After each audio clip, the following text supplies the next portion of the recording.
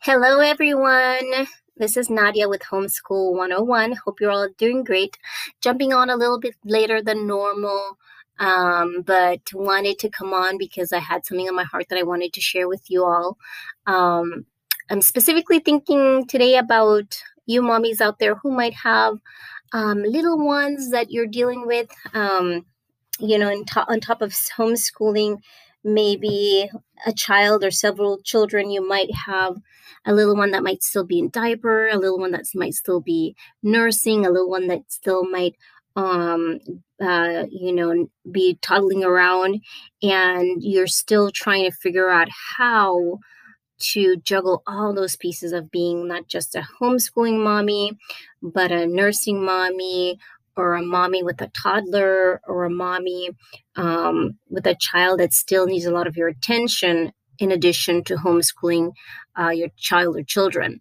So I wanted to first just put your mind at ease and tell you I've been there, I've done that. So I know it's doable. I know it's something that you can achieve and something you can do.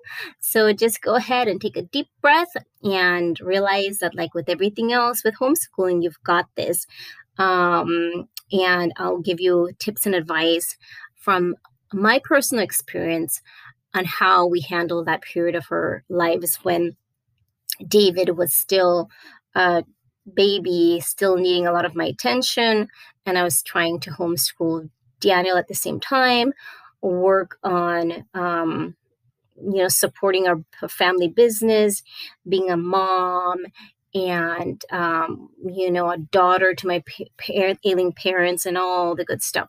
So again, just wanted to put your mind at ease. If you're having a hard time right now, if you're struggling, if you feel like you're pulling your hair out, take a deep breath. I totally understand that it's overwhelming to especially be a mommy that has not only the job of homeschooling your children or your child, but also having to also be on full-time call for a little one that is still in diapers, still might be nursing, or just might be a little older but still requires a lot of your attention.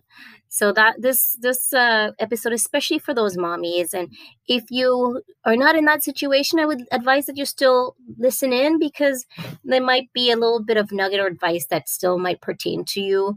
And you never know, you might find yourself in that situation as well in the future. So that being said, let me just say that we had to be in that situation ourselves, because as I've shared with you guys in previous podcasts, I have two kiddos, Daniel and David. And Daniel was born in January of 2007, and David, my second child, was born in December of 2009. So they are not quite 3 years apart, 2 years, almost 3 years apart. But at the time, when David came along, I had to make a lot of adjustments in life, trying to figure out how to not just, nurture and raise a toddler, basically, because Daniel was only 2+ years, almost turning 3, and David was just born, and I was nursing because I'd chosen to nurse both of them at birth. I nursed Daniel. A lot of folks actually find this, they're like, what? When I tell them how long I actually nursed. But I had made it. I'd done a lot of research about the importance and the benefits of nursing. And so I actually nursed both kiddos up to 2 years old. Okay. I understand for a lot of you that's like, oh my gosh. But I'm not recommending this. This is just something that I did as a personal choice. And I'm very happy that I did, looking back. They had very little infections, ear infections, very little sickness, very little ailments when they were babies. And I attributed that a lot to the fact that they were nursed and breastfed. So, so you mommies out there, if you're in the midst of breastfeeding and nursing and trying to figure out how to do it, I'm just going to give you a few pieces of advice. And number one, the most important thing that we did when David was born is we had to reorganize our schedules. So what we had to do basically was try to do school when it was David's nap time, because when Daniel started kindergarten at age 5, um, David was only he's almost 3 years younger, so he was only um, going on to 3 years old. So he was still quite a baby, quite a toddler. And I found that the best thing to do was we had to reorganize our schedule so that we would do school while he was napping. So if you have a great napper, that's awesome. That's set. You just be patient with yourself, understanding during this time that everything is not going to work out in terms of scheduling the way you want it to look. You're going to have to work around the schedule of the baby. And so when baby sleeps is a great time to take for homeschooling the other children or the other child that's in the household. So that meant that whenever David was down for a nap, which was, you could if you have a child that has a routine, you pretty much know when their nap time is going to be. And before I go any further, I want to recommend to you guys that if you have not already tried to work out some type of schedule for the baby, believe it or not, you can actually get them on a schedule as well, as on a nursing and sleeping schedule. I did not think that was possible. I thought, well, the babies just wake when they want to, or they nurse when they want to, they go to sleep when they want to. But I found out from a very wonderful resource called the Baby Whisperer. And I'm going to leave, again, I always love to just share with you guys whatever I found useful during my experience or during my walk with whatever I'm sharing with you. And during those times when the boys were still so tiny, when Daniel was just a baby, I found this book called The Secrets of a Baby Whisperer. And this was a book that helped me as a mommy, as a nursing mommy, as a mommy of a tiny baby, to help me cultivate a schedule, believe it or not, where I was able to get a lot more done because I was able to work within the confines of the baby's natural waking and sleeping and nursing schedule. And there were so many great tidbits and advice in there to help actually carve out a schedule that helped, that you could actually work around. And I'm sorry, it probably sounds really weird to you guys because it's like, okay, how do you put a baby in a schedule? But it's doable, and I'll leave the link to the book in the episode description. And it's a really great book. It actually has, I believe, 4.5 stars on Amazon from almost 1,800 reviews. So obviously it's not just me that has found it to be a great benefit, but definitely a lot of other mommies out there. So if you're at that place where you're trying to find scheduling and trying to figure out how to schedule with a small little one, I would totally advise that book. It's not for any, if you're not one that likes the idea of scheduling or likes the idea of, having a regimented day where little one's concerned, then, just don't bother with it. But if you're someone that's kind of struggling to juggle everything together and you like the idea of some type of regimen or planning that you can look towards in your day, even given a little baby that might need nursing needs, the Baby Whisperer, Secrets of the Baby Whisperer is an excellent resource. So that being said, what I wanted to share with you guys is another piece of advice that worked, or something that we did that worked incredibly well, is if you have not, or you're not someone that incorporates or utilizes a baby bougeon, a baby sling, on a day-to-day basis with your young one, your nursing baby, or your baby that's still under 2 years old, I would totally recommend that, because that was also a great a great, great resource for us when David was still tiny and I needed to give attention to Daniel with schooling or just, giving him attention, or I needed to cook, or all those good things that you need to do as a mommy, no matter what, if you have a small child that you need to nurse or not.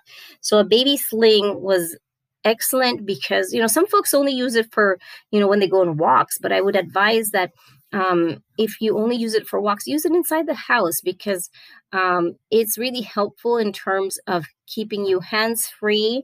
If the baby is not such a good napper and you've put them down and they wake up and you're in the middle of school, I would advise you to just take them up in the baby sling and, continue your schooling that way.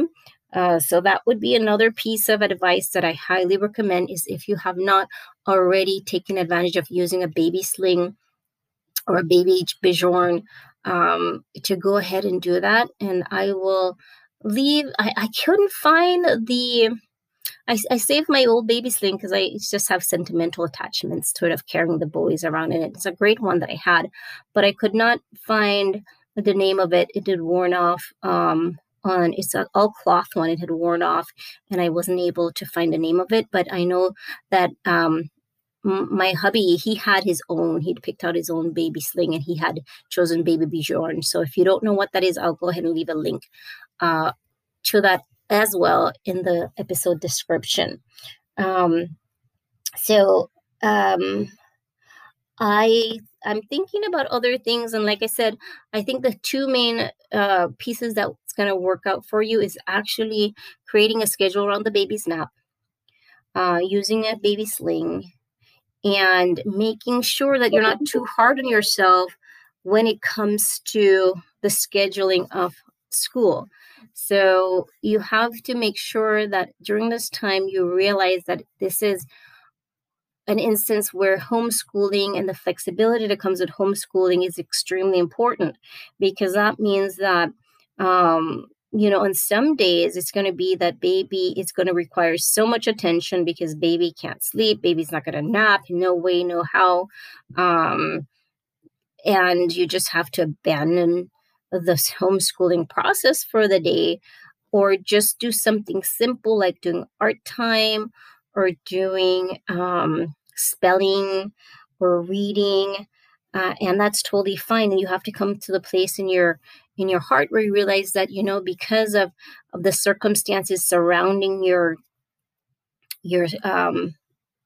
situation at the time, that it's okay to just be a little bit more flexible and be a little bit more patient with yourself, understanding that it's not going to always be that way, that baby's going to start growing and baby's going to start being a little bit more independent, and then you're going to be able to adjust your schedule accordingly.